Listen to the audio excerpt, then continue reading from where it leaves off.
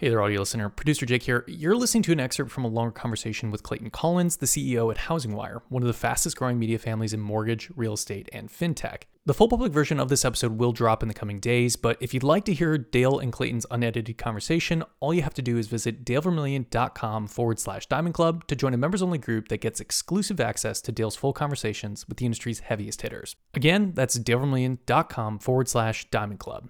DIAMONDCLUB. Thanks and enjoy the clip.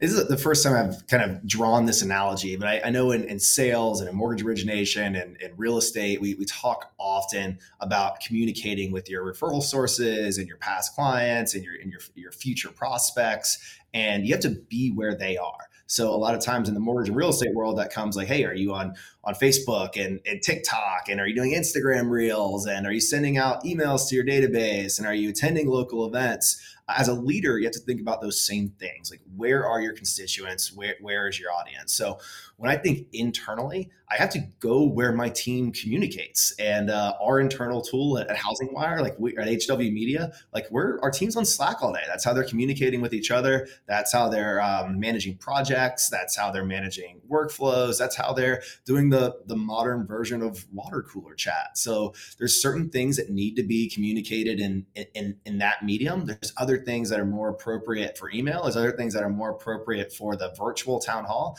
And there's other things that are more appropriate when you bring everybody in. And we're based in Dallas. 50% of our team is distributed across the country now. We're bringing everybody in on the second week of December to do a holiday party and have some team meetings. There's other things that are just more important to communicate in person. So it's finding the right medium for that message, but then being consistent across the mediums and also being consistent across your management team and executive team to make sure that not just the CEO, but also your directors and division leaders have the same message, the same approach, the same strategy. And that's kind of the internal look. The investor group, the board, your clients, your partners and industry peers, like all different channels. So it's difficult to juggle all the different places and styles that we communicate in nowadays, but it's extremely important to be where the audience is. And that's something that also comes over to our media business, and we can't just be a newsletter company. We can't just be an events company. We need to be in the business of knowledge, in the business of audience, and go where that audience is. And for segments of our audience, that's social. For segments of our audience, that's newsletter. For segments of our audience, that's direct to housingwire.com or realtrends.com or reversemortgagedaily.com.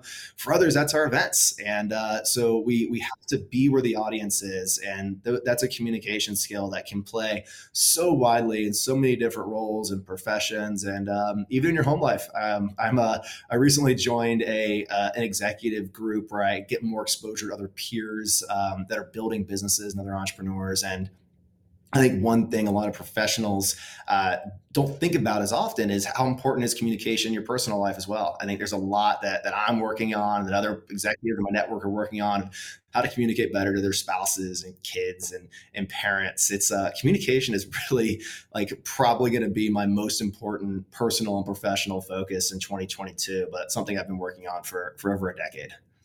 And with 3 kids under 5, you really got to work on that side of it. So you'll learn how to communicate well. Yeah. Yeah. And logic does not work. I love it. Well, look, you unpacked a whole bunch of really powerful stuff there. I loved how you talked about consistency. I loved how you talked about knowing where your audience is at and meeting them where they're at. So important. Mm-hmm. And then defining the communication method. And I'm sure you'd agree to this. In today's world, we've got so many people working from home. We've got disconnected, sales forces, operations teams, support staff, administrative staff. We've got all this disconnect happening in today's business world. Would you agree that communication has never been more important than it is right now? Oh, yeah.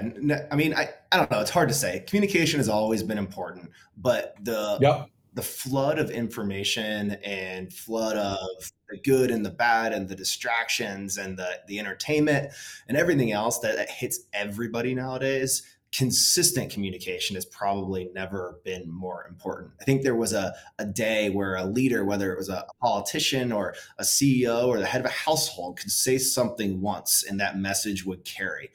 I think that's a very hard strategy to hinge on nowadays. I think there's an increased focus on saying it once and saying it again and saying it again and saying it again to reinforce and saying it again to add more detail, and that consistent flow of information, whether it's in the same medium or multiple mediums. I think that is what we can say, Dale, is more important now than ever.